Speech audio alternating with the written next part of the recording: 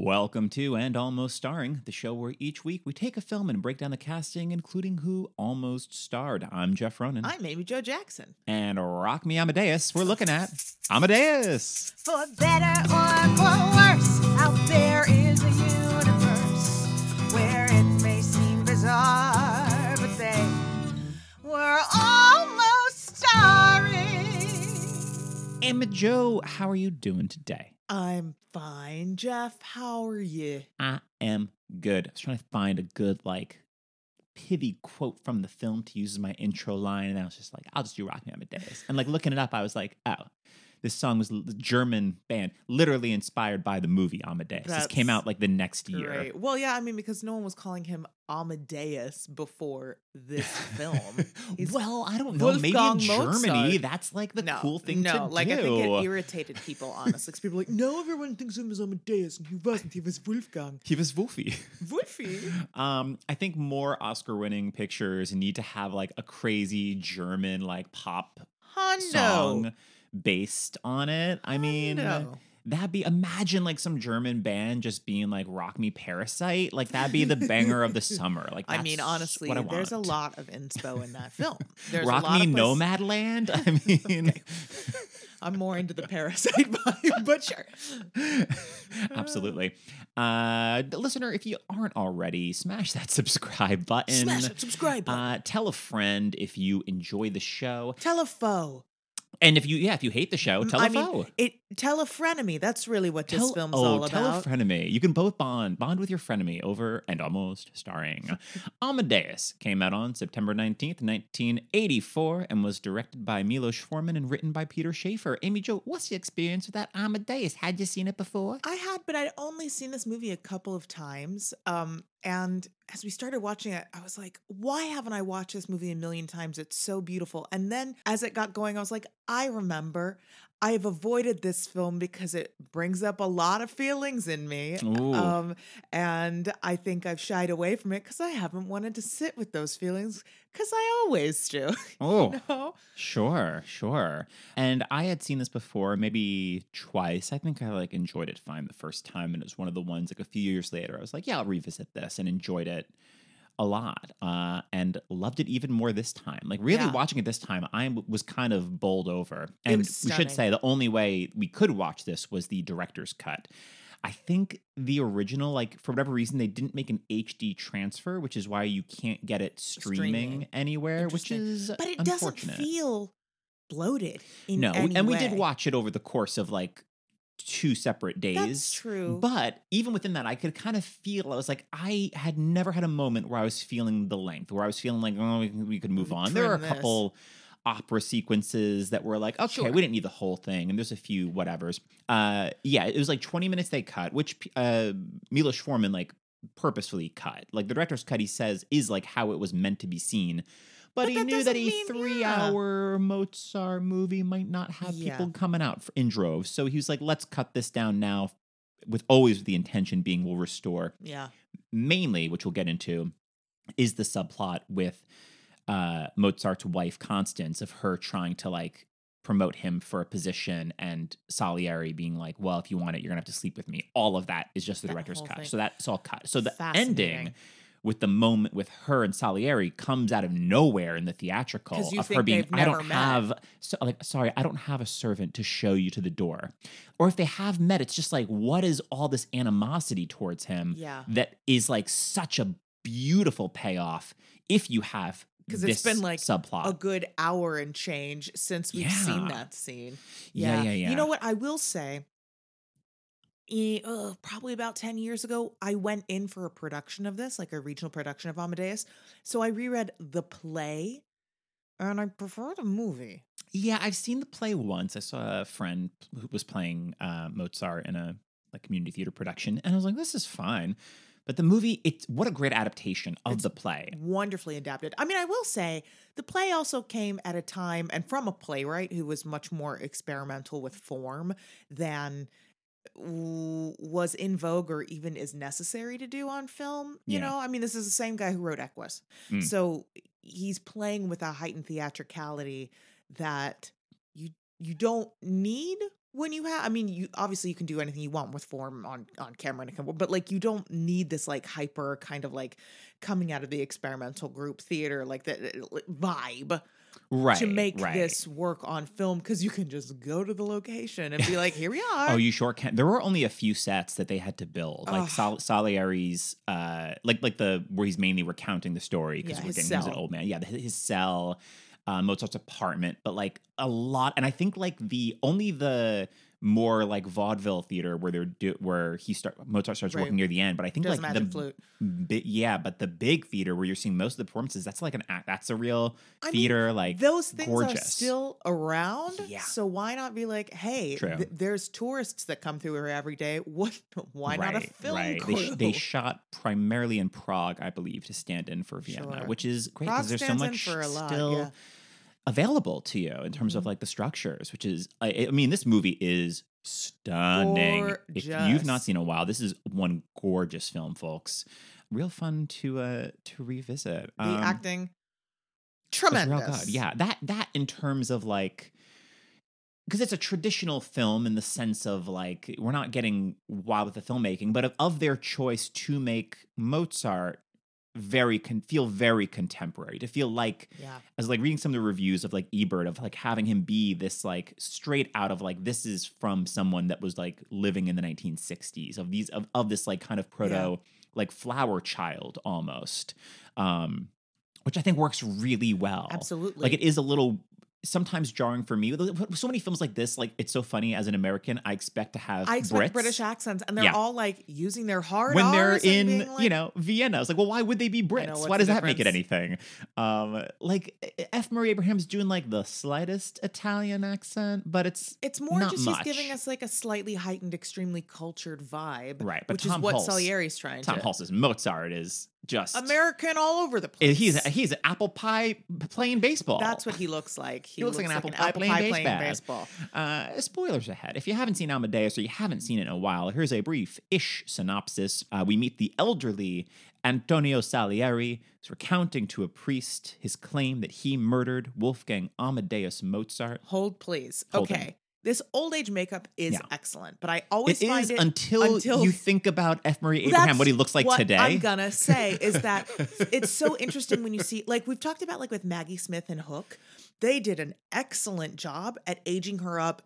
She looks now kind of like very similar to how she looked Perfect. in Hook. Whereas so many of these guys, it's so clear he's got so much like padding rather than, like to put on top. So he's a little jowlier, all of this. Whereas like F. Murray Abraham looks, I don't know, basically the same with wrinkles, like, and so it's, Yeah, just lose the hair. just lose the hair and he's a little gaunter. little wrinklier, but he's a instead classic of this F. kind of like jowly, like I'm aware there's like 10 pounds of prosthetics on this man's face. So it's a really good effect, but it is always interesting to me when you then see someone aged up and you're like, they didn't predict that. It's every time in Star Trek when they aged up Patrick Stewart and they're like, here's what he looks like, and it looks like a dying mummy, and you're like, no, he's literally gonna look just like this Exactly. in 30 years. The same. But yes, we meet Antonio Salieri. We see that in the past, Salieri was the court composer to Austrian Emperor Joseph II. The emperor, a major patron of the arts, commissions Mozart to write opera in Vienna.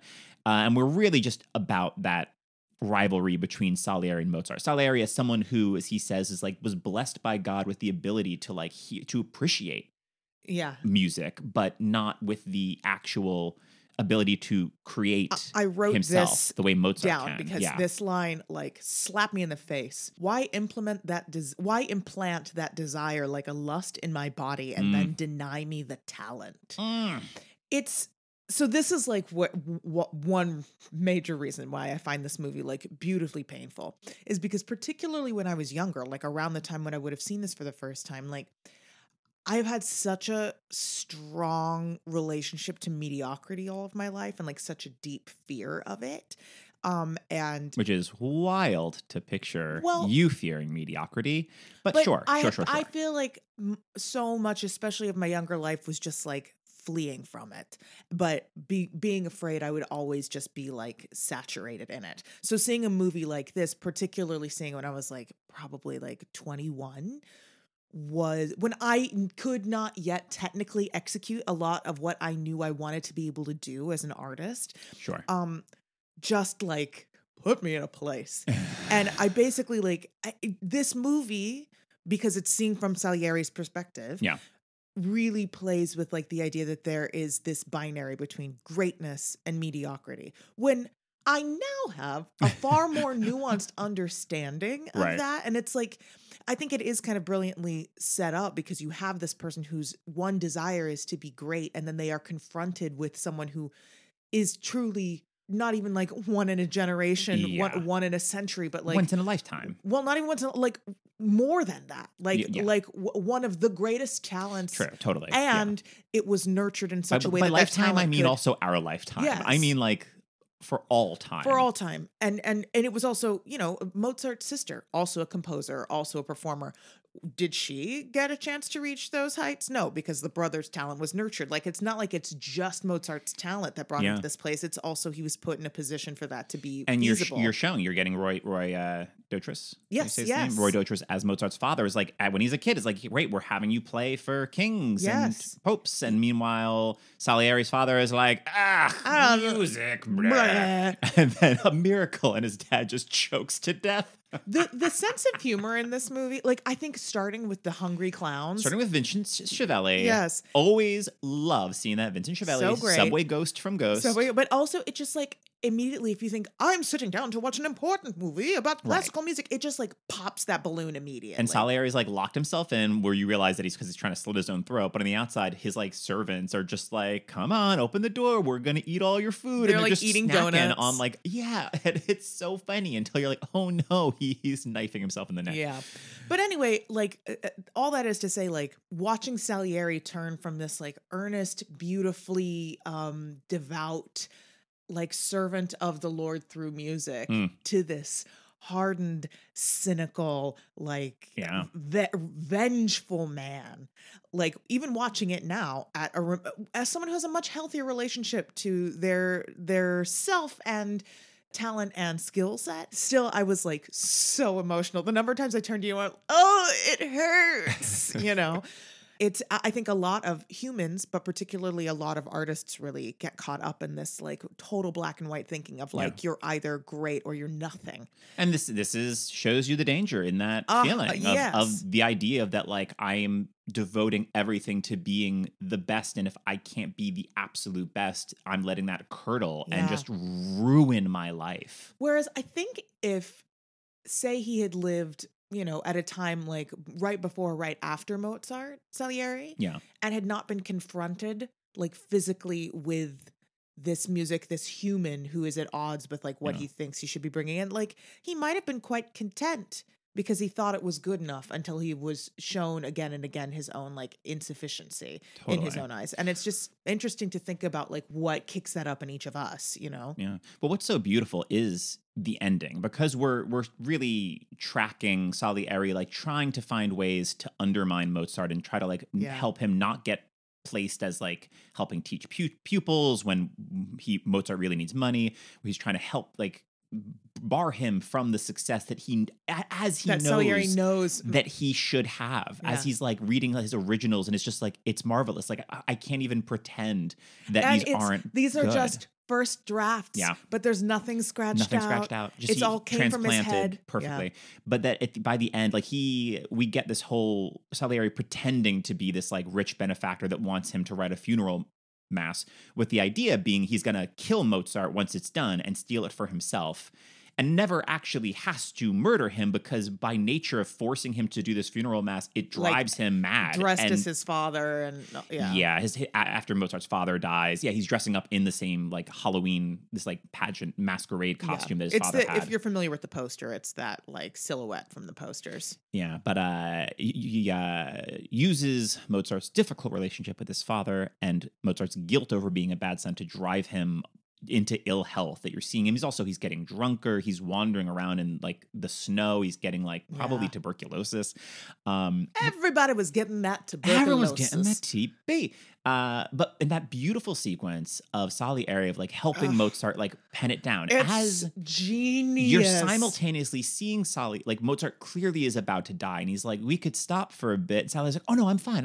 Let's keep going. And you're like, how much of him is like aware I'm gonna kill him by doing this, and how much is just like, I'm here as we're composing this together, and this is so brilliant. Like I don't want to miss a moment. I think it's more the latter. And seeing the two of them and you see Mozart kind of recognized within Salieri, like as you have him like, please forgive me, Salieri, for like not clearly judging you and like not appreciating you. You see him start to recognize Salieri is talented, whether or not he's no Mozart, but is talented. You see them like they're in a different world. They could, although of course this movie's also based on like urban legend, and in real life they had a friendly working rivalry, but that was it. So we're all having fun with this movie, but you're seeing like the tragedy could be averted. Like they could have formed some kind of working partnership. They could have both benefited, and we could have had Mozart for years to come, and Salieri could have grown as an artist and given away his resentments, and instead tragedy, Mozart getting buried in a pauper's grave in the rain, dumped unceremoniously. That scene between the two of them, which is like truly my jaw was on the floor the whole time. The acting between the two of them, but the writing, the way it's all structured, the way it culminates in this scene where it's like you watch the musical ideas going from Mozart's head into Salieri's head into Salieri's pen. It's almost like Salieri is getting the experience of writing it. And I wrote down, and I thought this was quite profound because I capitalized it at the time. It's as close as he will ever get to God. This is like Peter Schaefer. Okay. There's two great moments in that sequence that I wanted to highlight. We got to say the sound in this movie, the sound mixing and editing of all of the times that people are composing and you're hearing the music as they're composing is so incredible. And they have little earpieces for the actors and to be able to time that out. And so there's a moment near the beginning where Tom Hulce is just like key of A minor, and then he just pauses there until Salieri's like, yes. And it's because there was like a miscommunication. So he's literally just waiting for the command, but it looks like what it's such a dynamic moment, and it's just because it's a mistake. Well, but it works beautifully. This is like in every acting class or whatever. It'll be like, instead of like, you're just doing scene work in a class, but instead of like, oh, sorry, what's my line? Or instead you of just go with it. Live in that moment because you never know what might actually come of it. And you see on film, because you can capture it, how often those things get folded in. Thinking back to Arthur, where like the guy's like, enough with the moose. Right. Like that being just his genuine reaction, but it being so funny. Oh, it's so good. And then later when Salieri's like, you're going too fast, is because Tom Hulce was purposefully skipping lines to throw off F. Murray Abraham. So he literally is like, where I don't know where we are. And it played, and I forget if that was Milos Forman telling him to do that. It quite possibly was, which sometimes I'm like, actors are good at acting. But especially F. Murray Abraham. Yeah, but it plays so well. So I mean, that's pretty much the movie in a nutshell. And we get Mozart's wife, Constance. You're seeing her. She's so young. She looks even younger. I think the actress was like 21, 22. Yeah, she looks 11. She looks a babe. A wee babe. And we haven't really touched on her because, I mean, to me, some of her most important stuff is not in the theatrical, apparently. It's really... Yeah, and not just the theatrical cut, but the theatrical play as well. Like, oh yes, it really, because I think I went in. Basically, it's like those two roles are the big roles, the Mozart and Salieri, and everyone else is kind of like glorified ensemble type thing. Totally. And so I think I went in for the wife. It was that audition that made me start writing I was 6 feet tall on my resume, because I really saw them. They called me in and it said like 5'11" and a half or something on my resume. And then I walked in and I saw them like look up and down and go, huh. I was like, if I just put 6 foot on here, you would expect something tall to walk in, and then maybe we would not have this moment of like, well, we've wasted everyone's time. Oh, brother. Like, but especially if your Mozart's supposed to be a smaller man, like, why not cast a giant to play the wife? Just be rocking Mozart like a little baby. Aww. We've pretty much been chatting already, but initial thoughts, anything about this go round that popped out that you want to chat about I at the had beginning? so many similar experiences to you where it's just like, I remember liking it, but I Mhm. don't, when you posited this as a film to do, I was like, oh, that'd be great. That'll be like really great. But I wasn't like, oh, I can't wait to rewatch this movie. Like, I was just kind of like, okay, we'll watch it. It'll be good. And from the first frame, and I was just like, wait, I Yeah. forgot this movie was this good. Yeah. You I know? always just assumed One Flew Over the Cuckoo's Nest was Milos Forman's like best movie, and it is really good. Previous episode listener, check it out. Hey-o. But this to me, and I mean both Best Picture winners, but like this to me is such a masterpiece. Like this, I could watch again tomorrow. So it just the look of it. I think this is look of as it. much as you and I like a gritty movie. I think we love a lush. I love a lush period piece. Sure. You know, And the wigs. the wigs. Yeah. I had such wig envy. I was like, Sure. I want a wig, 2 feet tall. You're like Mozart. I wish I had 3 heads. I could wear all these wigs. That's very, very that.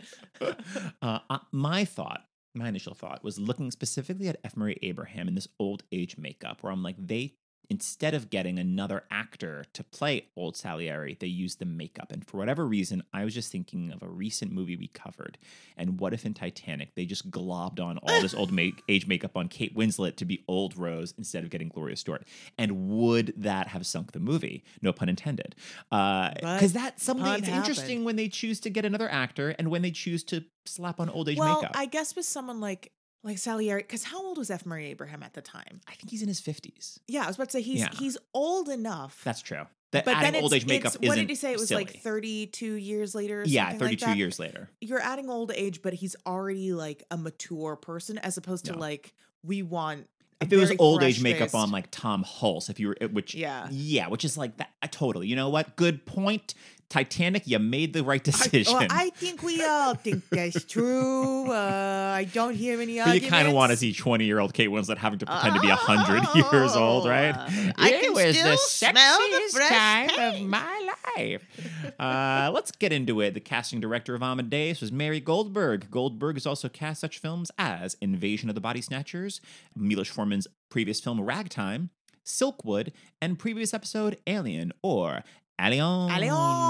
So let's move on to some of the actors who were almost cast. Some of these people may have auditioned. Some may have just been discussed by casting. This is all subjective. And as always, I've looked up all the actors in advance, and Amy Jo is hearing it along with you, listener, for the very first time. So let's kick it off with that Antonio Salieri. Amy, what are your thoughts on F. Murray Abraham, and who would you cast if you had to cast someone else? He's so good. I'm rubbing my temples. I can't believe how good this performance You look like you got like some kind of cuckoo crazy headache over there. Crazy. I love this performance. It really... This is the kind of thing that like as a ham I love to do, which is like show off. Why don't I show off all the colors? It's a role that, unlike a lot of like narrator driven films or like because Salieri is the audience proxy, right? Yeah. So often those roles are a bit dull, but this lets him have like the villainous turn happen halfway through in the like older timeline, but he also gets to be like so earnest and just like, I love music. I wrote you this march and I tied it up with a red ribbon, And the film really benefits Salieri, I think, opposed to stage. Because everything to me is so much in these it's just the reactions. Yes. It's all the reactions to Mozart. Every little cut, little dig that when Mozart's like, I mean, what could we say? Like, did you like it? Did you like it? Well, what could we say? But Salieri. You know what that reminded me of? I don't know if I've talked about this on the podcast before, but I was doing some show at this cabaret venue called 54 Below, and I was doing like the 9:30 show or something.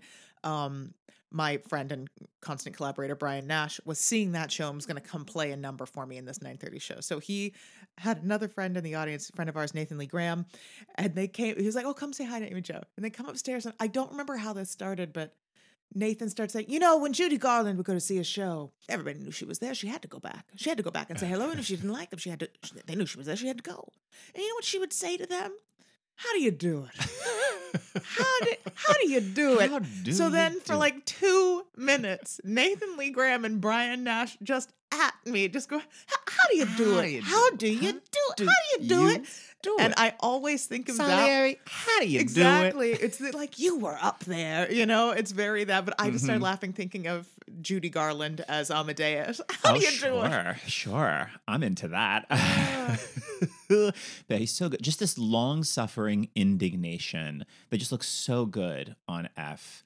Ugh. But if he said no or if it didn't work out, who'd you gonna cast? Now, here's the thing, and you and I talked about this, possibly because it started life as a play. Mm-hmm. It is easier to imagine other people doing Yeah. this, you know, possibly because I know, for instance, one of my first thoughts, and then I remembered, oh, yeah, it's because he played it originally was Ian McKellen. Oh, he sure did in that He- original Broadway production. Which I'm like, yeah, I want to see that. I mean, come on. So good. Other than Ian McKellen, I mean, I did have a lot of thoughts. My kind of the one I'm most interested in is Jeffrey Rush. That to me feels like I can Yeah. see the bitterness, but Yeah. also just, you know, I'd love to see him take that journey. Anthony Sher, who's a very famous yes. stage actor who recently passed away, sadly, but he's someone who, like F. Murray Abraham, has been working on the stage and on screen and everything since like the 70s and is just brilliant. We saw him play Falstaff in the West End, and he just always gives such a thoughtful, deeply calibrated performance. And I'm like, Mhm. oh yeah, I could see him in this for sure. I mean, obviously, like Alan Rickman is like a duh. I feel like I also think, and we'll get to this when we get to Mozart, but like I know that Tim Curry originated this part on Broadway, but I'm like, well, he could have aged into an interesting Salieri Yeah. as he got a bit older and he started playing also more of the kind of like dark kind of sour notes, you know? Sure. Charles Dance. Hey, either came die to a mind. Mozart or you live long enough to see yourself become the Salieri. Exactly. We're all just Charles Dance, sure. Charles Dance.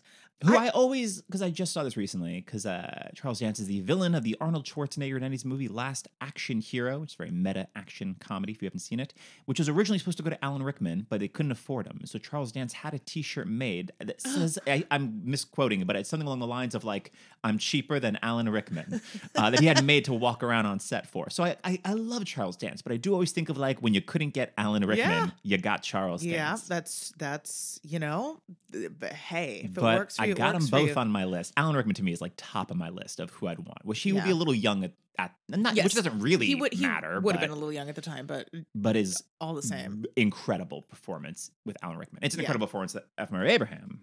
Absolutely. Let me see. Who else? Thinking more, again, these are people who'd be maybe a bit over now. Well, I don't know. But like maybe a Patrick Page. Just someone who normally presents a bit like more bullish Sure. than F. Murray Abraham, but like See him in a splashy Broadway revival with Patrick Page as Salieri. yes, like I Yeah. feel like I could see that happening today, you know? And because he can't keep him away, Daniel Radcliffe as Mozart. Well, okay. It's not terrible That's casting. not terrible There's casting at casting all. I'd rather have, but I so see Daniel Radcliffe. I mean, he's playing Weird Al right now in this biopic. Well, and he did, you know, Equus, another Peter Well, Schaefer sure. play Very as true. his like Broadway debut. He was like, I'm gonna get naked and show you all I'm no longer a little wizard boy. I really thought you were going to say, I'm going to get naked and show y'all my wand. That's not where I was going with that, but And thankfully, But because I everyone would else say, was, how dare you, "How Amy dare Cho? now this is someone who like occurred to me, and he's a bit young for it now.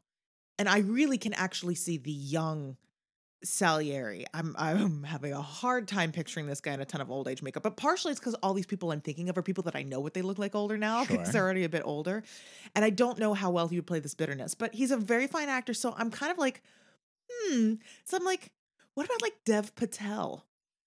Ooh, as Salieri. Because I really yeah. I mean, he's see that still- like earnest. I know Sure. he's how Just old is so, he? He's so like young. younger than Still I am. so young for it. But yeah, he's not a Mozart yeah. energy. That's, you know, he's got like a lot of like enthusiasm, but I don't think he's like I don't quite that know. chaotic. I don't know. No? I'm interested. All He right. once he grew out that hair and he became like a real smoke show guy as well. I was like thinking of him and I mean it's very different, but him and David Copperfield. He's just like a very physically interesting. He's grown True. into a very physically interesting actor. Mhm. So I could see. It's also because age wise, he's more right for Mozart right Correct. now. But I get. But I I'm do picking think up what you're putting I'm down. interested. Sure. I'm interested. Because I think it's kind of like what you've said before, like cast for the final color. Mm. But in looking at this, I think it's a lot easier to find that final color in a lot of older actors, Oh, as opposed to sure. like, Right. how can you find someone that also has like that gentleness and that you can really believably buy this kind of like the Iago of it all, someone who Yeah. like Mozart doesn't actually see is the person who is undermining him. Yeah. Very true. Yeah, definitely Alan Rickman, Charles Dance. I could see a Jeremy Irons. Oh, I'd yeah. be like real interested in. I would love a Ben Kingsley. I think is giving me everything that I want. Right. I think of that long-suffering indignation, someone who is doing a lot with just the smallest of looks. Give me that Anthony Hopkins. Oh, sure. I could see a Michael Caine. I'm really I was dig thinking in. about Michael Caine. I do think that, I think I was also thinking Jeffrey Rush, which just make me, because of Right. Quills, I really Mhm. thought like there's some, not just because they're both like imprisoned Yeah. later in their lives, but Michael Caine's also in that movie. Yeah. That's true. He is. That made me think. I'm not like crazy about it, but like if this was made in 2000, Jeffrey Rush as your Salieri and Joaquin Phoenix as your Mozart. Interesting. I feel like interesting. Joaquin is a more natural Salieri, just the like brooding kind of thing. But I didn't see this Joker. Sure. I didn't see this And maybe that Joker. would change it. And I'm listing him again as Mozart because that's who I'm more interested in. But I could see like today a Kevin Kline now as Salieri. Oh, I'm yeah. interested in. He to me is someone that's really like started as a Mozart and has grown into like the Salieri. Oh, sure. So F. Murray Abraham originally read for Count Orsini Rosenberg, who's like the other real critic of Mozart's in the court. Mhm. Who Salieri often is like able to use as like, you're the more vocal one against him, so I'm Yeah. using you Is to that kind the of director, as my mouthpiece. the guy with the glasses? Yes, the Yeah. guy with the glasses. Yeah. That guy's great. Oh, he's great. Just But- the constant looks as though he's like smelling garbage. and I could so see why because Yes. this was like F. Murray Abraham did not. This is like his big breakout role. Yeah. Like he was in a few things, and the year before Scarface, he's got a sizable role in Scarface. But like that is mainly like Scarface was like oh, who's this guy? And then Amadeus really put him on the map. Sometimes The if next you're year. just the right person and you can Yeah. deliver, woo. Absolutely. So he learned to read and conduct music for the role, Wow. which is great. And yeah, I Which think is great. Is great. Well, just help. And I mean, we'll get into it. Tom Hulce learned to play the piano for this movie. What? He knew how to play guitar. And What? Milos Forman said, well, we can fake it, but it'd be great if you could learn some piano. And so over the course of 6 months, he learned how to do all the piano that you see in this movie. Yeah. If Which you know is- exactly what you're going to do, it I know, does help. But like, he seems like a virtuoso. He's playing it upside down. Yes. For real in that scene. Like Yeah. bananas. And so probably not as difficult as learning that, but still to me difficult is learning to read and conduct music. Yeah, which F is particularly doing. of a certain Right. complexity. Right. So as for the actors actually up for Salieri, I was Yeah. about to say actually up for F. Murray Abraham. That's not right.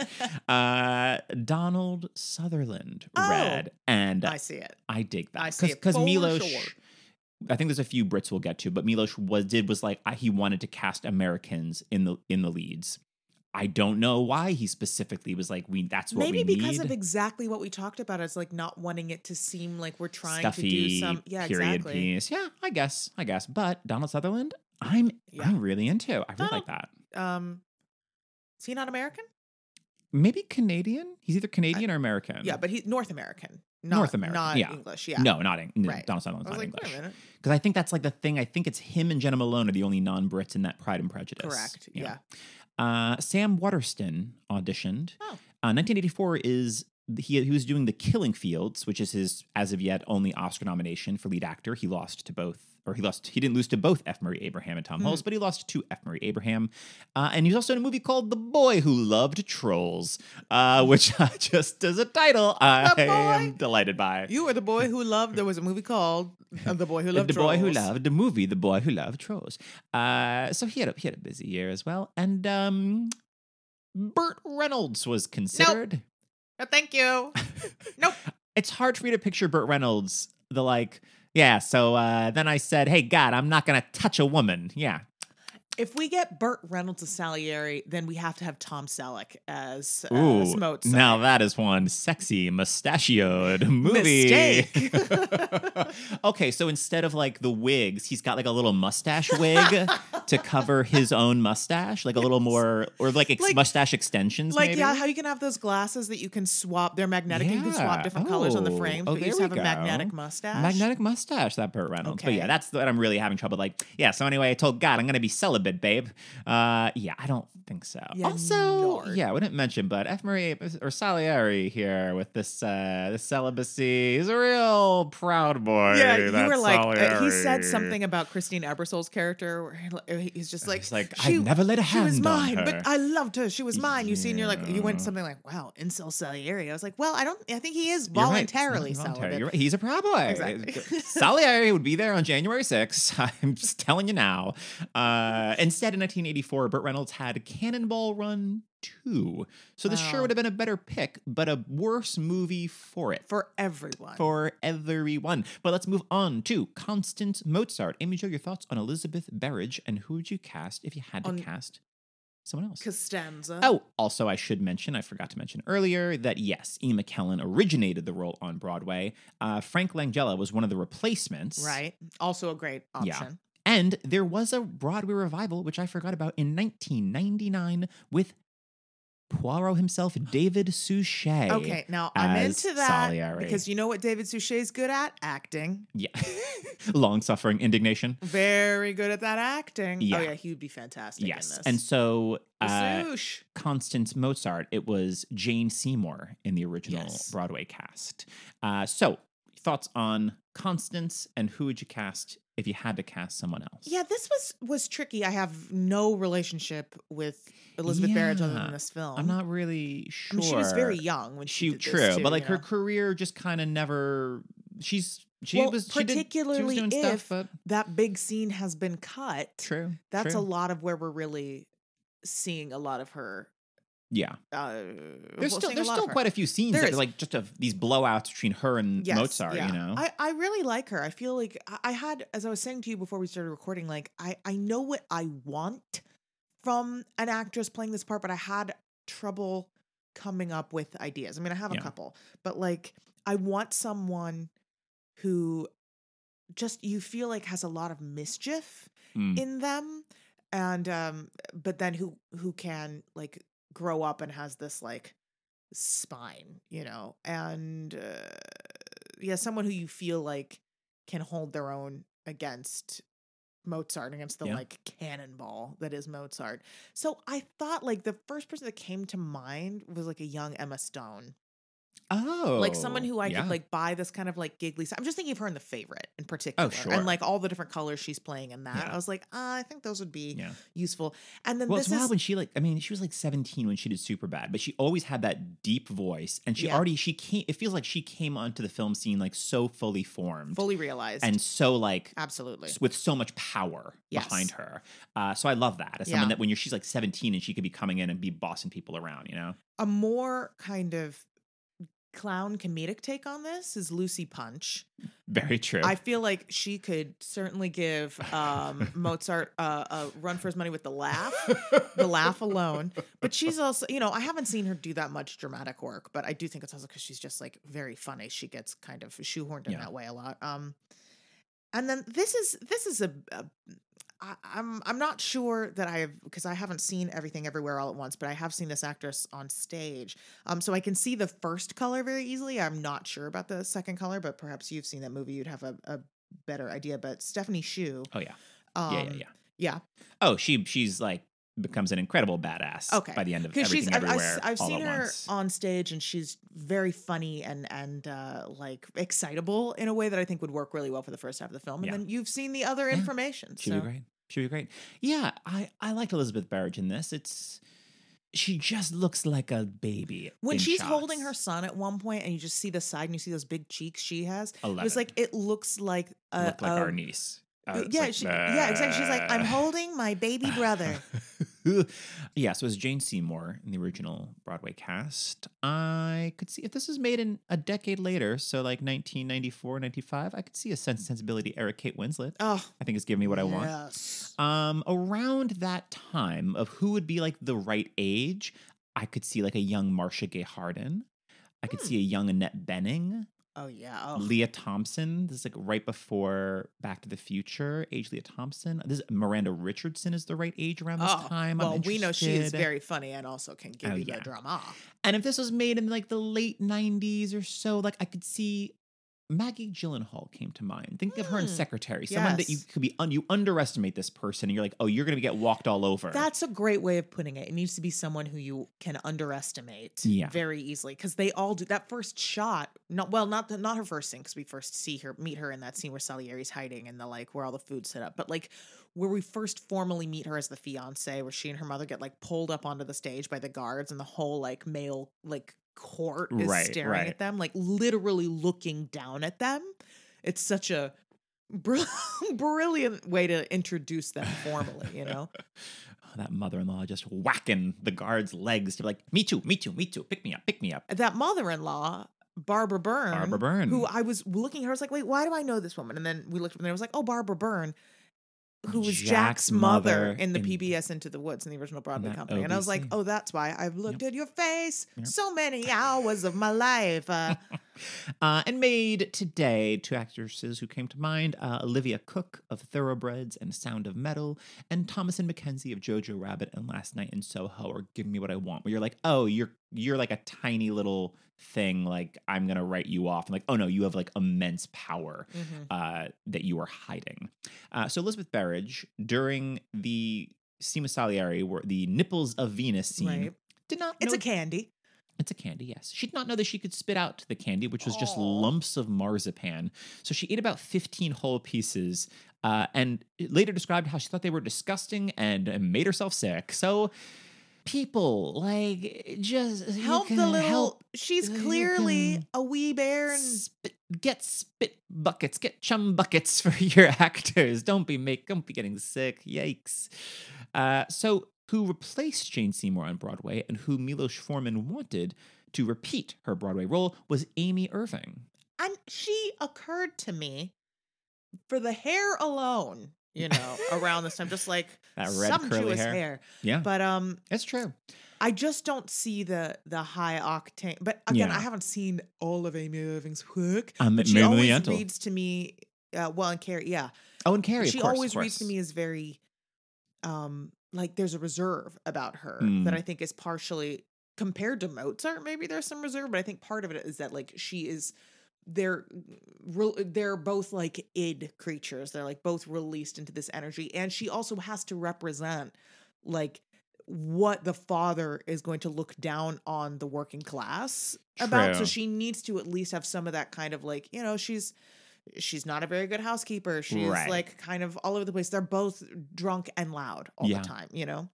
And Yeah. I have I'm not a getting harder that from time Amy seeing that from Amy Irving. Irving. Yeah. Yeah, although maybe she did it on the Broadway, so maybe there was something there that we just aren't be able to see. But regardless, she passed, unable to cope with the idea of 6 months in Prague. That's how long this took. Wow. And I'm like, 6 months in Prague. Sign me When do we leave?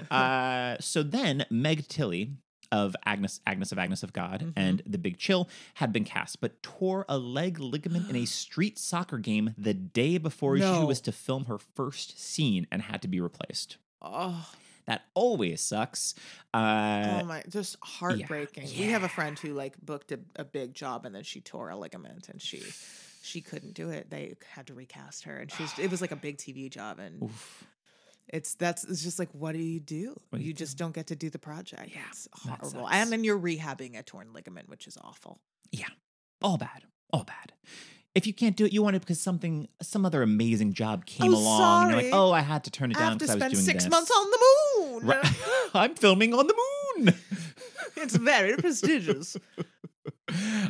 So then Rebecca De Mornay tested, which Risky Business was the year prior. I've only seen half of that movie. And Runaway Train. I haven't seen any, but I did see Runaway Train, which is the year after. So I she's like right expected between. Risky Business to be fun. And you know what? Not fun. It's not. Well, it's just not They tonally trick you. that. They trick you with I Tom thought it Cruise was gonna dancing in be- his undies. Yes, I thought it was going to be more John Hughes-esque, and it's more, it's not that at all. And I was like, well, I'm bored. I was watching it at a friend's place, and we were like, I think we're good. Bard. Bored. Bard. Bored. It wasn't like a sexy time of a movie. I don't remember. It was kind of like Maybe you didn't make it to the sexy time. we I saw. assumed it was like a sexy movie. I don't. Again, it's risky. I think so. I think there are like some sex scenes. I think there are, if I'm remembering correctly. But like, it was also just kind of like more of like a gritty, serious movie. And I was like, I see. I That's wanted, not what we're I don't know, feeling. hijinks or something. Yeah. Not a hijink to be found. Not a hijink to be found. Disappointed. And Elizabeth McGovern tested, who had played Oh. Evelyn Nesbit in Milos Forman's previous Oh, film Ragtime. Did I or did I not start singing when the opera started and they had the one girl swinging in it? Started singing. Girl on a swing. Whee! And then Jeff jumps in. You know, Milos Forman directed the film of Ragtime. And then audiences or listeners, you might know her also as Cora on Downton Abbey. Is like her big thing. Do you know how I know her? nowadays? How? Fairy Tale Theater. Fairy Tale Theater. Well, you know why she couldn't be doing Amadeus is because she was too busy doing Snow White and Fairy Tale Theater. Opposite Matthew this Broderick. year with Matthew Broderick in Snow White. Oh no, sorry, he was in Cinderella with Jennifer Beals. Yes, this was Snow White with Vanessa Redgrave as the evil queen. Oh, trust when she turns into the old hag, she has long nose hairs. Oh. Believe me, young Aaron Jackson and young Amy Jackson Love those nose hairs? Not loved, fascinated. Fascinated by those nose hairs. And Vincent Price as the Magic Mirror. Killing it. Killing it. Magic Mirror style. And she also was doing Once Upon a Time in America with Robert De Niro. So, you decide, listener, on which was the better option. Either way, she couldn't do Amadeus, but she was either working with De Niro or she was doing Fairy Tale Theater with Vanessa Redgrave and Vincent Price. So And Shelley either Duvall. way, she was doing fine. And of course, was Shelley Duvall in that? No, but she's the exec produce. Sure. I'm Shelley Duvall. Hi, I'm Shelley Duvall. Hello, I'm Shelley Duvall. Tonight's Tale. Yeah, she's lovely in that. But I've seen one episode of Downton and I was like, there we go, that's enough. But you can now, because you've seen that Fairy Tale Theater, that's the exact age she would have been if she had been cast in Constance. So She's seeing her very as young. that They age. clearly were going for Yeah. a wee little baby. We want a baby. But we're moving on to Wolfgang Amadeus Mozart. Wolfie. Amy Jo, your thoughts on Tom Hulce as Wolfie, and who would you cast if you had to cast someone else? As we said, it was Tim Curry in the original. Broadway. He's great. He's great. He's also just like not. I think it's because he's American.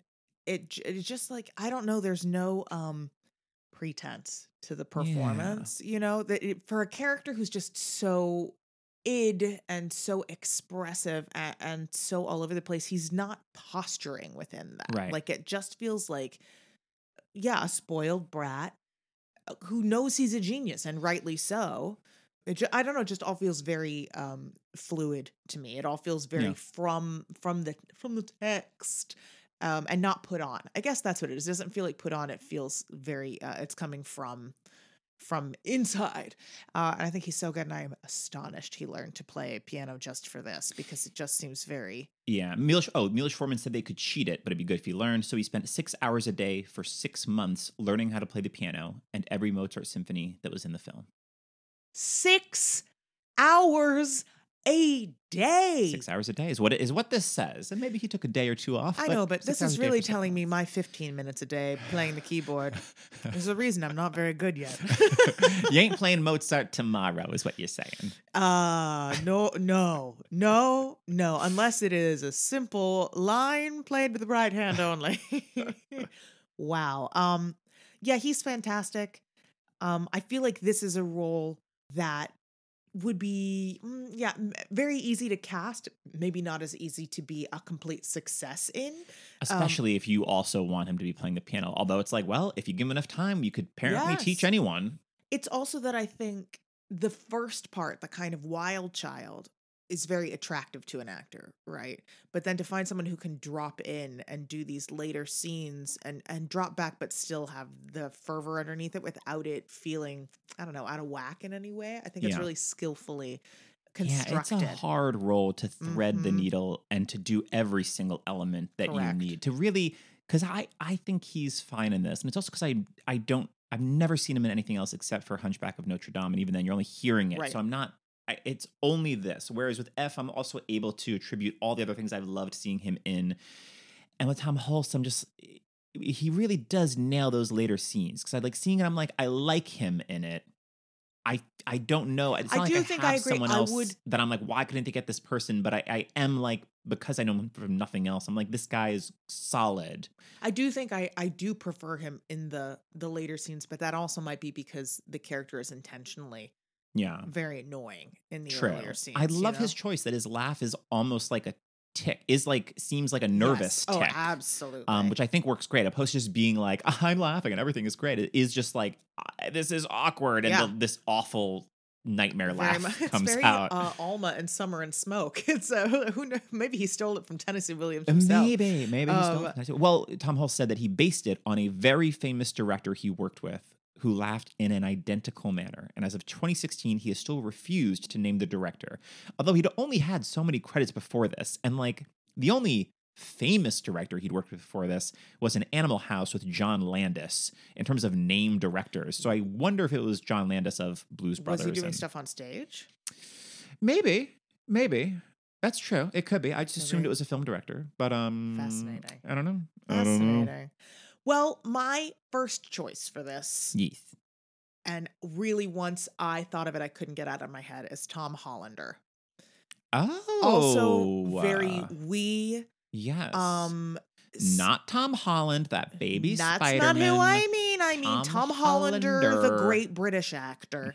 He Mhm. would have been a bit young for this, but not Yeah. too young. Even 10 years later, he might have been about the right age. But I think Tom Hollander is just one of the best actors that there is. He plays awkward. So I mean, Yeah. if you don't know who I'm talking about, he's Mr. Collins in the Keira Knightley Pride and Prejudice. He's in The Loop. Yeah, he's Um, the PM, I think. Yeah, in the loop. no, Or he's no, not the PM. not He's PM, he's the Well, either way, he's the one that he's kind of kicks off in the he's loop not by the prime minister, but he's the saying that war member is- of parliament. He's the member. Yes, yes. he's the one saying like, MP. war is There we go. imminent. I was like, wait, MP. those letters sound right. Right. I just had Um, him scratch that, reverse it.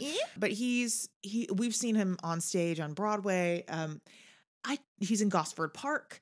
He's just someone who never misses. Like he's he's great. always so thoughtful in everything that he does. And like while I've never seen him do something quite this high octane, I have full confidence Love it. that he could, and Yeah. I think he'd be so good. This is not quite his clown. Mhm. However, he also plays the piano already, and I think Oh. he is so great. Hugh Laurie. Oh, sure. He certainly does stupid clown more. Sure does. But I'm sign me up. I'm interested. I love it. I'm interested. I of course have Andrew Scott on the list. Same. because Would be incredible. Would he'd be be schmishmazing. Truly perfect. Oh, I thought maybe a young John Leguizamo, as far as someone who was Okay. like, yeah, very Mhm. physical. yeah. Also really, really very intentional with everything he does. And so I think he would craft that arc really spectacularly. I like it. Another like full throttle person. This is someone who, I don't know, it's a bit of a weird choice, but Billy Magnuson. I just think of like, who's someone who you believe is like all id and is just out there being Sure. Billy Magnuson, in terms of his big theater actor, but in terms of his film stuff, he was in Game Night. He was in Rapunzel's Prince and Into the Woods. He's Kato Kalin in the O.J. Simpson, Ryan Right, Murphy right. situation. Jake Gyllenhaal as Mr. Music. Uh-huh. Mr. Music for the John Mulaney, was it Sack The Sack Lunch Bunch. Lunch Bunch? Yeah. Point is, Mr. Frickin' Music. you know he can really go for it. For someone who could do it today. Now, I love this actor personally and professionally. I don't know if he is like up to the full scope of it, but I would be interested to see him have a go because he's very skilled. But like Noah Galvin might be a very Oh, yeah. interesting young. I mean, because he also is someone who like plays with a lot of color and theatricality, has a lot of stage and screen experience. He could be very interesting. True. And yeah, them's my thoughts. Yeah, I love it. Yeah, I mean, if you want to do it today, he's real good at that acting. I think if you just really want to highlight the youngness of it all, like the wunderkind, like a Timothy Chalamet, You're recommending him for everything that someone young needs to do. Well, he's one of our best young actors. I guess That's I've what I'm never seen him saying. in And I'm anything, saying so. if you want to see, I'm trying to think if you've seen him in anything. You probably have, but when he was just so young. I really but, don't think I have. Well, regardless, as I said before, there was the 1999 Broadway revival. Yes. So to David Suchet's Salieri, Michael Sheen. I thought you were going to Mozart. say Michael Shannon. Yeah, that's And me, I was like- Mozart. Excuse me. Yeah, well, why doesn't what's he mad at me? Why doesn't he just appoint it to me? I'm the goddamn Especially best. David Suchet is not a tall man, and Michael Shannon is extremely tall. So you're having to Make cut way, bub. all that language about like that small man. Oh, unless Salieri developed a sudden sense of humor. No, not Michael Shannon. Michael Sheen. He's great. Who's great. I'm I was interested. like, Michael well, Sheen and him and before Frank Frost Langella, Nixon. of course, did Frost Nixon together. Yeah, so that I on know. Broadway. Which is so funny because that was like 8 years after this, which that I heard of, the Frost Nixon, but 1999 was just before my time that I was knowing about what was going on the Broadway scene. I mean, it did not last long, the revival, but I'm digging that. I'm kind of more interested in Michael Sheen's Good Omens co-star David Tennant. Oh, Give me that young Tennant. come on. This wouldn't actually be good, but he plays the piano. Dudley Moore. I'm like, what? Him as Arthur? What? There is a version. If this is more of a comedy, more of a Yes. comedy. You could give me Dudley Moore. I cry during those That's Hobson true. scenes. That's you true. know. But along with the more comedy version, imagine a Martin Short. No, okay, let me tell you what I'm imagining, which just came to my mind. I was like, what if he's Salieri, but his old age makeup is just Jiminy Glick? Martin. Oh no, no. But like specifically, this is like to the Michael Caine Salieri is Martin Short, or just do Dirty Rotten Scoundrels. Steve Martin as Mozart to Michael Caine Salieri. Yes.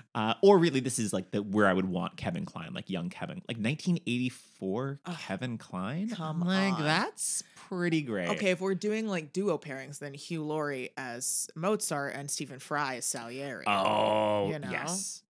Now Then that we're- is a bit of Fry and Laurie that I wish we'd gotten. I see what you did And there. honestly, it's specifically the way that Tom Hulse is playing it, because it's only like 2 years after this is Ferris Bueller. I could see Matthew Broderick in this. Yeah. I could absolutely see like that Ferris Bueller, like, ain't I a stinker? I'm getting away with everything. It just transplant that into Mozart, I think would work. But my two favorite ideas is around this time, he'd be very young, but would work. Gary Oldman. Thinking of him, you combine him as Sid Vicious and Sid and Nancy. Oh, I forget that he did that. Yeah. With the trappings of him as Beethoven in Immortal Beloved and a little bit of him in The Professional. But like if you shake up that into a cocktail, I think Gary Oldman, you're getting a dynamite performance. Yeah.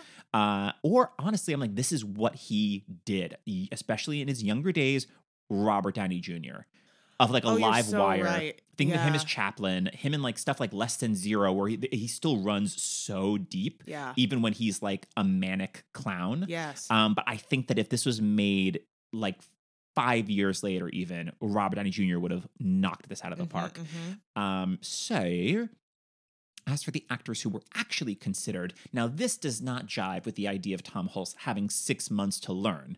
But the number one thing that I saw was that Kenneth Branagh was reportedly replaced by Tom Hulse at the 11th hour when Foreman decided he wanted Americans for the leads. So maybe in pre-production, Kenneth Branagh was like, it's going to go to you, kid. This is going to be your big break.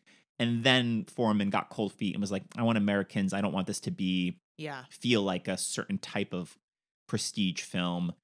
And then Tom Hulse, because having 6 months in preparation, I'm like, that is a long 11th hour. Yes. But it was a slow shoot. So I guess a time is relative. That's true. Now, Kenneth Branagh, I can buy the ego.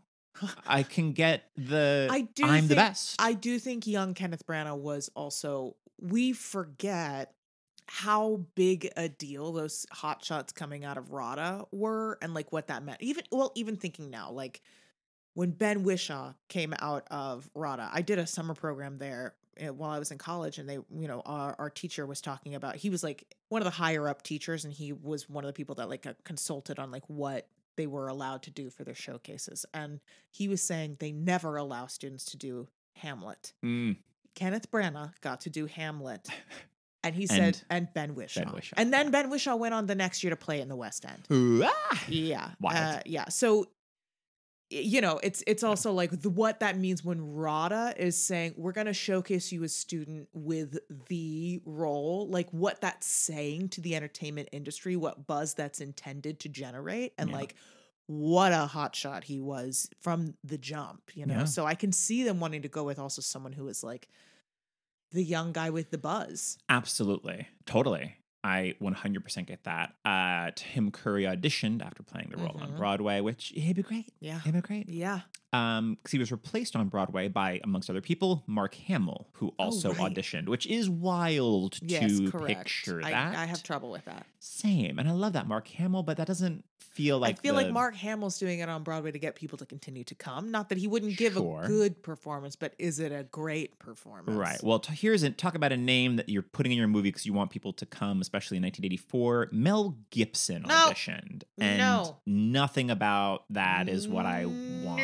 Doesn't work. Doesn't fit at all. Not for me. As like wonderkind, like clown, like flatulent, like no. That shot, like one of the first shots of him when he like goes out, like he's been the archbishop is like, get out of here, and he goes and the doors are shut behind him, and then everyone starts applauding, like the crowd, and Mozart just throws the doors back open, looks him dead in the eye, and then turns around and bows. So it's like partially my ego here, and then it's like, and here's my ass. Yes, It's like, what a beautifully formulated shot and introduction to this character.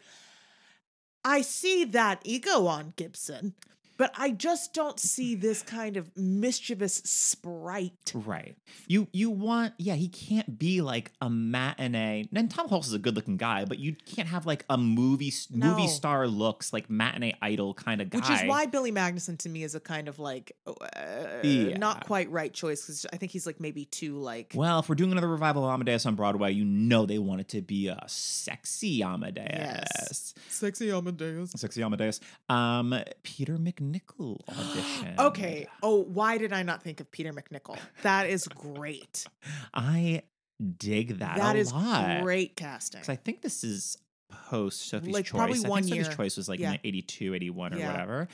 Instead, in 1984, he was doing Fairy Tale Theater's The Boy Who Left Home to Find Out About the Shivers, with old Spicer Lovejoy himself, David Warner, and Christopher Lee as King Vladimir V. Yes, but also I think Frank Zappa is in that one. Oh, you are possibly right. Really, and I did not write that down. It's very funny because obviously I watched Fairy Tale Theater long before I watched Sophie's Choice. You don't say. So to have watched that in my youth and then see Sophie's Choice is a real different vibe. A little bit. Peter McNichol, so funny. I mean, obviously Addams Family Values, like classic. So good. Up until like whenever he would pop up on Veep, oh my God. What was it he was on? Ally McBeal? He was on some big show. Yeah. I believe Ally McBeal was like his big thing for a while there. Always kills, but as we also know from Sophie's Choice, like he's got the depth. He can, I'm into that. I dig it. Andrew Lloyd Webber said in a 2013 interview that he was offered the role and turned it down. Because he can't act? No, I'd imagine not. As he is not. We've not seen him act or show off his abilities to not act. No, he has shown off his abilities to not act. By not acting. Okay. Well, that's what I'm saying. We haven't seen, I can't judge him as an actor. I've not seen him as an actor, but I'll tell you what I don't want to do is have to bother judging him as an actor. You know what? I'd rather judge him sight unseen. I've seen videos of him doing promo for things where he's like singing, and I'm like, I've seen videos of him talking. That's enough for me. Oh man. There's some video where they were doing promo for Cats with him and Taylor Swift, because she wrote that song like Beautiful Ghosts or something. Yeah. Oh, she says something absolutely bananas at the end where she's just like talking about like T.S. Eliot. And she's like, well, if you can't get T.S., get TS. And I think I screamed at my laptop because I couldn't believe the audacity of saying that. But like the two of them were like No. singing through something together, and I was just Oh, like, dear. I was absolutely hate watching a lot of Cats content back in the day. Sure. But you gotta get on that hate watch the Cats point content. is, I see it visually, but from No. every other craft standpoint, other than I can No. technically play the piano, No, I want nothing to do with it. no. What about this? David Bowie was considered. I don't know what I was like. What David are we going with here? I was very perplexed. David Lee Roth. David Hyde Pierce.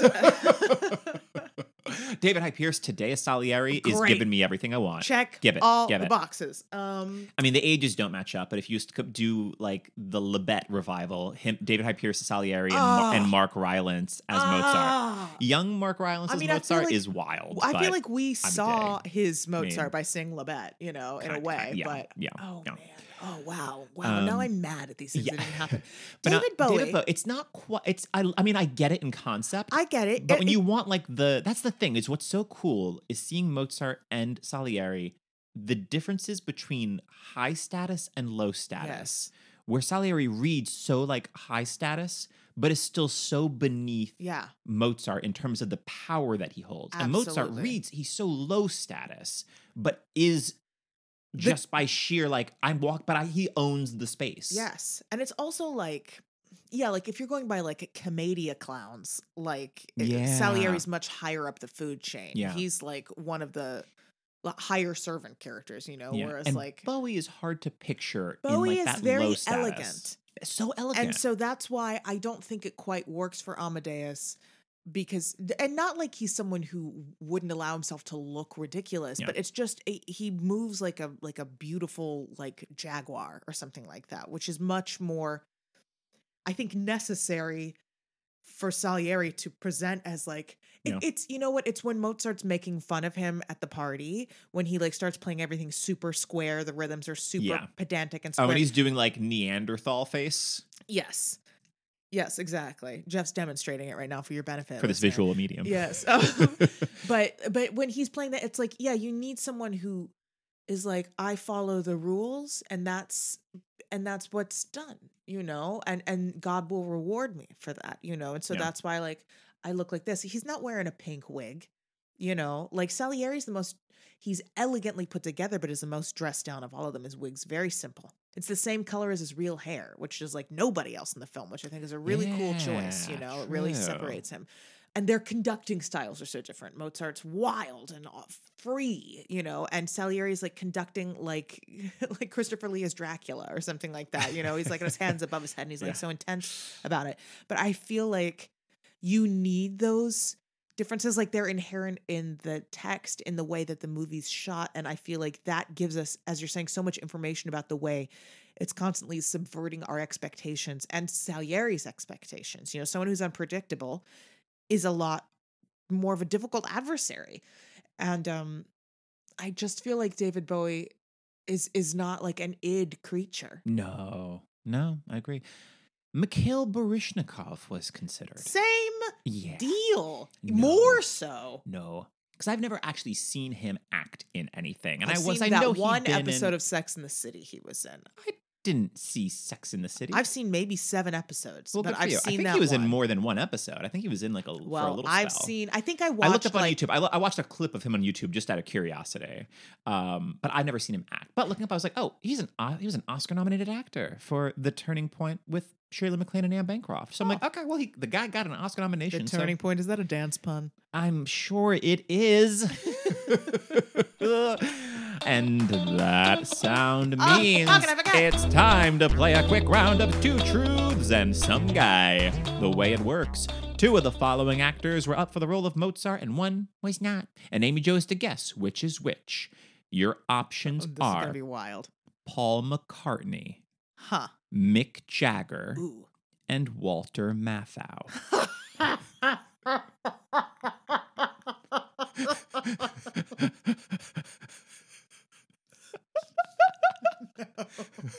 Oh, yeah. Wow. Sorry, that really got me. Walter Matthau as Wolfie. Yeah. You can't see it? No. Walter Matthau, exceptionally talented actor. Not like this. Not like this.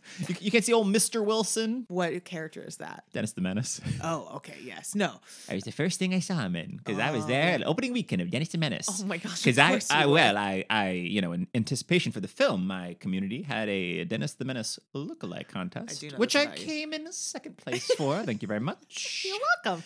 Not too shabby if I say so myself. Wow. Okay. Wow. I mean, of his frequent, pairings, I see Jack Lemmon much more readily than I see Walter Matthau. Like Jack Lemmon, Sure. especially if you're talking like 60s era. Yeah, sure. Walter Matthau is like not the vibe. Who else? Wait, Paul McCartney and I'm just and picturing Mick Jagger. Walter Matthau is Not- vibes. Babes. Wow. Okay. If they're looking at Bowie, I mean, obviously 2 of these are musicians, so clearly Walter Matthau is, we've never, I think, discussed this name on the pod. I don't see why we would I feel have. like there's, I mean, unless you're just feeling really sneaky. Oh, you and your eyebrows, raising them like I'm going to get you. I feel like it's so bonkers it has to be It up for has to be consideration. true. Okay, well, now I don't know. That evil laugh.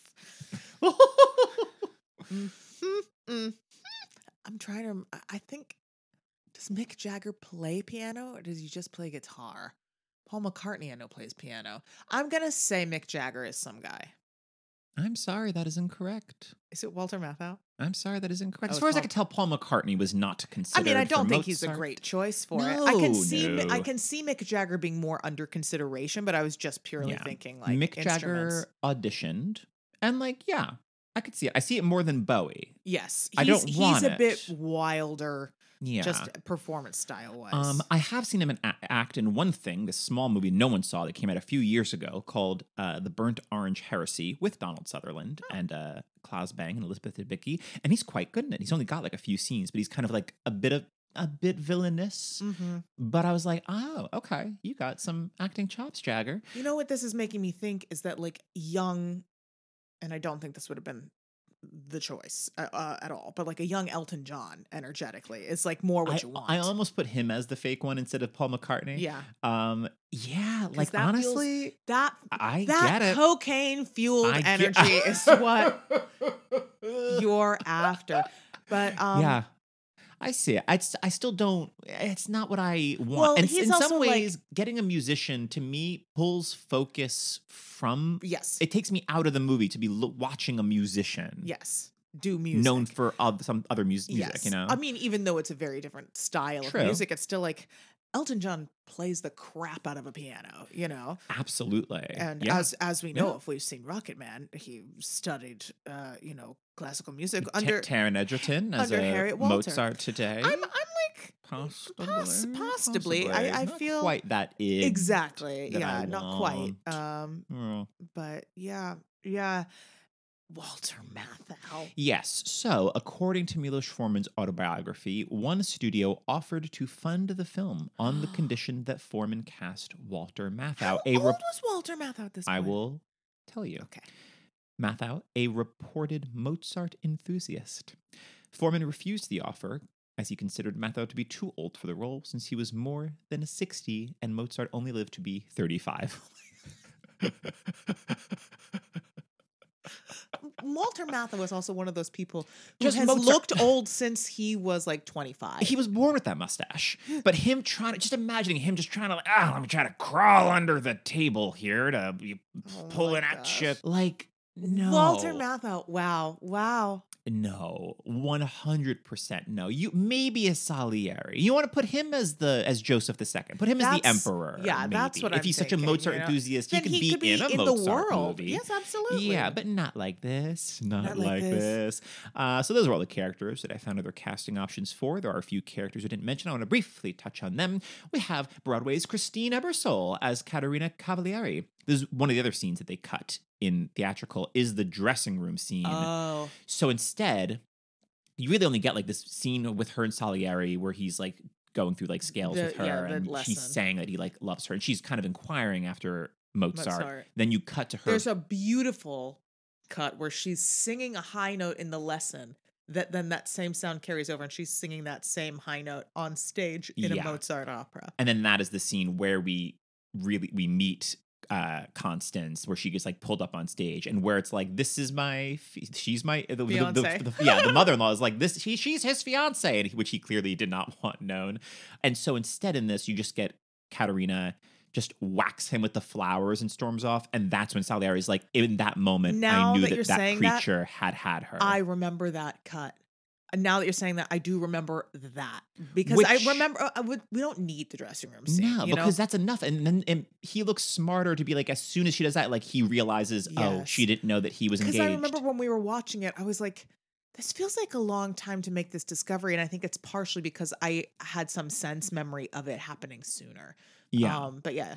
So her role got cut down in the theatrical, unfortunately, but she makes a nice impact in what we get from her. And I think she's so charming. And it's so funny that they hired an incredible singer, but, you know, she's not an opera soprano. So they dubbed her, which I guess, as I was saying to you, is like, I guess it does make sense to hire an actual professional singer so that you're going to be actually, you know, even though you're singing to a track and you're dubbed, like you're going to do it better than someone who's never sung before. Exactly. It still looks legit. It totally does. Yeah. Roy Dotrice as Leopold Mozart, the father. I mean, that shot when he just appears at the top of the stairs and draws those arms like a giant bat as Mozart's like, Daddy, and running into his arms is so funny. The juxtaposition of him looking so scary and Mozart like, Daddy. But he's so good. He's so excellent. good. We have Jeffrey Jones as Emperor Joseph II. I know. He's really good in this too. It is. It's unfortunate. It's very unfortunate because the roles that we had from him, he's very good in. But nope. Yeah. Yarp. And there it is. I will say, great wig work from the wig designer. Great. I mean, top to bottom for everybody, but the way they've styled that character looks so like it just you can. It's interesting seeing how they used wigs to also story tell, and like it's so sleek, it's so like beautifully coiffed and everything, and it's like, yeah, this guy is in charge. Yeah, Simon Callow, fourth build, and doesn't appear until like 2 hours into the movie. I truly did not recognize him with that dark hair. I was like, oh, that's Simon Callow, and then of course you see it, and you're like, right. He plays Emanuel Schikaneder, who's the librettist of the Magic Flute, and the one who kind of is like getting Mozart work. Come to the vaudeville theater. Very vaudeville, and so he played Mozart in the original London stage production of Amadeus. So it's like that's the bone that you get thrown to you. Yeah. You get to be fourth build in the movie. And you know what? It's a fun little role. He comes in and he makes a splash with what he has to do, you know? Absolutely. I think he's very good in this. And we got to talk about Cynthia Nixon as Laurel. Nixon. What's the big deal about Cynthia Nixon? She's great. That's For what the all big deal my is. Big the Musical fans out there. And I know you're out there. Yes, at age 17, Cynthia Nixon played Laurel. Who Salieri employs to be the maid for Mozart. And the mole. And the mole, yeah. This rich benefactor is giving us a free maid, and it's just her spying on them. And she is so good. Well, she's like on the verge of tears for 90% of her screen time. So good. Like, and it's so funny watching this. At one point, she like made some exit. I went, "I'll be more famous than all of the rest of you soon." But yeah, I mean, because I've seen young Cynthia Nixon in a bunch of like guest spots and things. She was already an accomplished child actor. Oh yeah, well, when did she do Hurly Burly and The Real Thing? She was doing The Real Thing. She was doing 2 Broadway shows at the same time. Like it had to be around this time. Yeah, because she's in the first act of Hurly Burly, and then she's not back until the very, very end. So she would film the first act, or she would do the first act of Hurly Burly on Broadway. Across the street to do The Real Thing, and then be back in time for curtain call Act of Hurly Burly. of Hurly Burly, which is a banana. When you think about what was loud on Broadway in the 80s, what a time. What a time. Because no way that would happen today. Yeah, so her parents were nervous about her being abroad for filming as she was still trying to finish schooling, so it was agreed that if she didn't shoot for 2 days in a row, she'd be sent home. So I don't know if she actually wound up having to be shuttled back and forth between Prague and the States, or if they managed to just film all of her stuff in one chunk of time. Yeah. But I don't know, I wonder in the theatrical if any of those extra shots of hers gets cut, because it feels like so many we're getting like in the funeral of Mozart, we get to cut to her reaction. Yeah. I mean, and as you Her said when guilt. we were watching it, you were, saying like even if a lot of this was cut, it's just like, yeah, it's not, oh, this actor is really good, let's go to them, which I mean, obviously she is, but just being like, this is an epic, it's got scope to it, it's got scale, it is an opera, and so by showing all of these different faces, you get that. But of course, maybe for the theatrical release, got trimmed a bit. I don't know if I would have recognized her if I hadn't seen that she was in this. I wouldn't have. I would have I would have gone, had "Who to have is looked it up this?" because I would have been like, I recognize this as someone Yes. I know. I would recognize the face, but I wouldn't go, that's Cynthia Nixon, like I did a few years later when she is a guest spot in Murder, She Wrote, because she's a little bit older and she looks like herself. I was like, that's Cynthia Nixon, isn't it? Doing some weird sleepwalking, maybe killing people, Oh no. Well, it's Murder, She Wrote. It's not True. Murder, didn't happen. No. It's not murder. She didn't happen. That's Murder, she didn't happen. Murder. She didn't happen. No. I mean, Joe, final thoughts on Amadeus. Any moments we haven't talked about? Any performances we haven't touched on? I think I was just really stunned by like the composition of a lot of these shots, just the level of thought going into how they're being assembled. Like, for instance, in the scene that I now know was cut, where Costanza has come back to ostensibly to sleep with Salieri, and so that like her husband can get this appointment, and he like rings for the guard, and the guard comes in, and I'm gonna forget the exact sequencing of things, but basically there's a shot over Costanza's shoulder. Maybe it's right before he reaches for the guard or something. She's picked up the candelabra, maybe to throw at him or something, and the one of the candle flames has gone out. So we're like seeing the shot over her shoulder. She's holding the candle, and then the flame's gone out, and it's like just the dying smoke in front of Salieri, as though it's just like some light inside him has died, or like the like where you wonder what was his intention. Was he going to sleep with her? Like, Oh, I think he fully expected her to not show up. I think it was fully like this way, just to humiliate her. Well, it's humiliating, but I think more beyond humiliating. To me, because he's celibate, I assume that he was he just does it. He's like, I'm gonna do something to make sure there's no way she'll agree to this, and that way Mozart won't get the position. Sure, but what I'm saying is when she does show back up, because if at this point he has renounced God, like I think by this point he has thrown the cross on the fire. Or no, maybe he does it after he reads after the scene, when he reads I think that's after. When he reads the scores and sees like, no, that wasn't an accident. This had come from his brain. I was just, there's so many ways I felt like that could be interpreted. Is it like his lust, he just like puts it out? It's like, that's not how I'm gonna go about this, but something about him standing behind this like dying smoke, just things like that where it's just so like, you can attribute it to many different things, as well as it just looking beautiful and there's just something in a lot of shots like that. There was a lot of like candles and just the way that the light is used and the way everything is shot. You're just like, oof, the detail that went into every aspect of this just every pays frame off so every tremendously. Frame, a painting. Yeah. Totally. I'll end with two things. This film, ironically, helped spark a revival of Salieri's music, which had previously languished in obscurity. And since the movie was not financed by a major studio, Orion Pictures promoted the film with a music video featuring David Lee Roth and cuts of Bruce Springsteen, Van Halen, Kiss, Michael Jackson, David Bowie, and Madonna dancing along to Mozart's Symphony No. 25 in G minor. So this was an independent film? Well, Orion Pictures is just not a major studio. I see. So it's not independent, but it's still like they needed help, like in terms of the promotional aspects. Because this is a major budget to achieve what we saw on that screen. Yeah. Because the budget, and this is also 1984 money, was $18 million. And then it grossed $51 million in the US, $52 million worldwide. So it made back its money. So I mean, that's a chunk of change in 1984, but it's not as much as it could have been. No. Which is kind of surprising. I feel like, but it's also like F. Murray Abraham, Tom Holt, like these actors you're getting, they're not eating the budget. All that money's going to the costumes and you know what that music and is? the wigs. Public domain. You ain't paying a penny to that. I did, like, as soon as the Mozart movie started, I was estates. like, they gotta be loving. They can use all of this for free. You know what? I bet they were. Amy Jo, Jeff, what are you recommending this week? I'm going to recommend a graphic novel, Jeff. Wow. Wow, indeed. It's called Fine, a comic about gender by Rhea Ewing. That is spelled Ewing. I'm going to read you the back here. As graphic artist Rhea Ewing neared college graduation in 2012, they became consumed by a question. What is gender? This obsession sparked a quest in which they eagerly approached both friends and strangers in their quiet Midwestern town for interviews to turn into comics. A decade later, this project has exploded into a sweeping portrait of the intricacies of gender expression with interviewees from all over the country. It's really beautiful. It's very cool, excitingly drawn. There's a quote from Alison Bechtel on the front, a significant and highly readable contribution to our understanding of the gender spectrum. But I'm really digging it. It came out this year. So I'm recommending Fine, a comic about gender. Love it.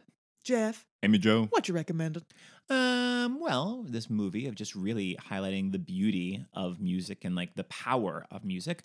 I wanted to recommend my favorite book, Bel Canto by Anne Patchett, which also details like the power of music, specifically of opera.